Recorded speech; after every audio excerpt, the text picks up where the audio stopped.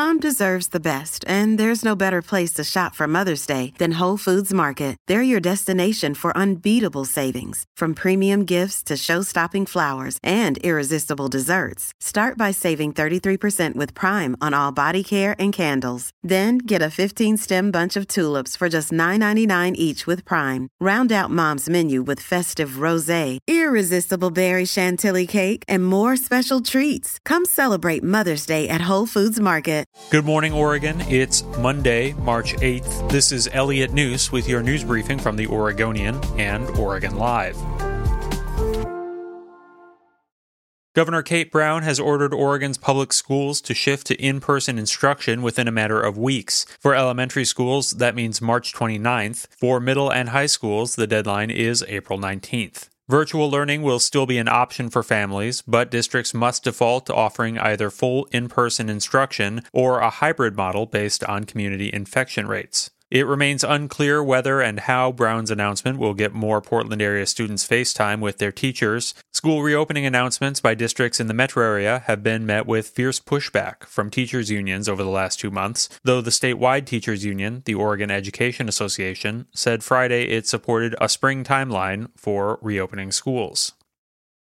In the Portland area, a new lottery for vaccinations at the Oregon Convention Center mass vaccination site is mostly considered an improvement over a system that required eligible seniors 65 and older to log onto a website at an appointed hour to snag newly unlocked slots. But for some, the lottery system seems like a dead end, with no way to know if you're in the running for a coveted inoculation. Call centers have been moving slower than expected. One senior told the Oregonian and Oregon Live it felt like vaccine purgatory. With growing angst among seniors, who will only see more competition as vaccine eligibility expands, a network of formal and informal volunteers has sprung up to help them navigate online portals and phone trees to secure a vaccination appointment. State officials have long warned of a bumpy rollout as they build a distribution infrastructure on the fly. An Oregon Health Authority spokesman sounded an optimistic note, however, noting that 10% of Oregonians have now been fully vaccinated. Governor Kate Brown joined their ranks on Saturday, receiving the one-dose Johnson & Johnson vaccine at an Oregon clinic. She said she got the vaccine to show Oregonians she believes it's safe and effective.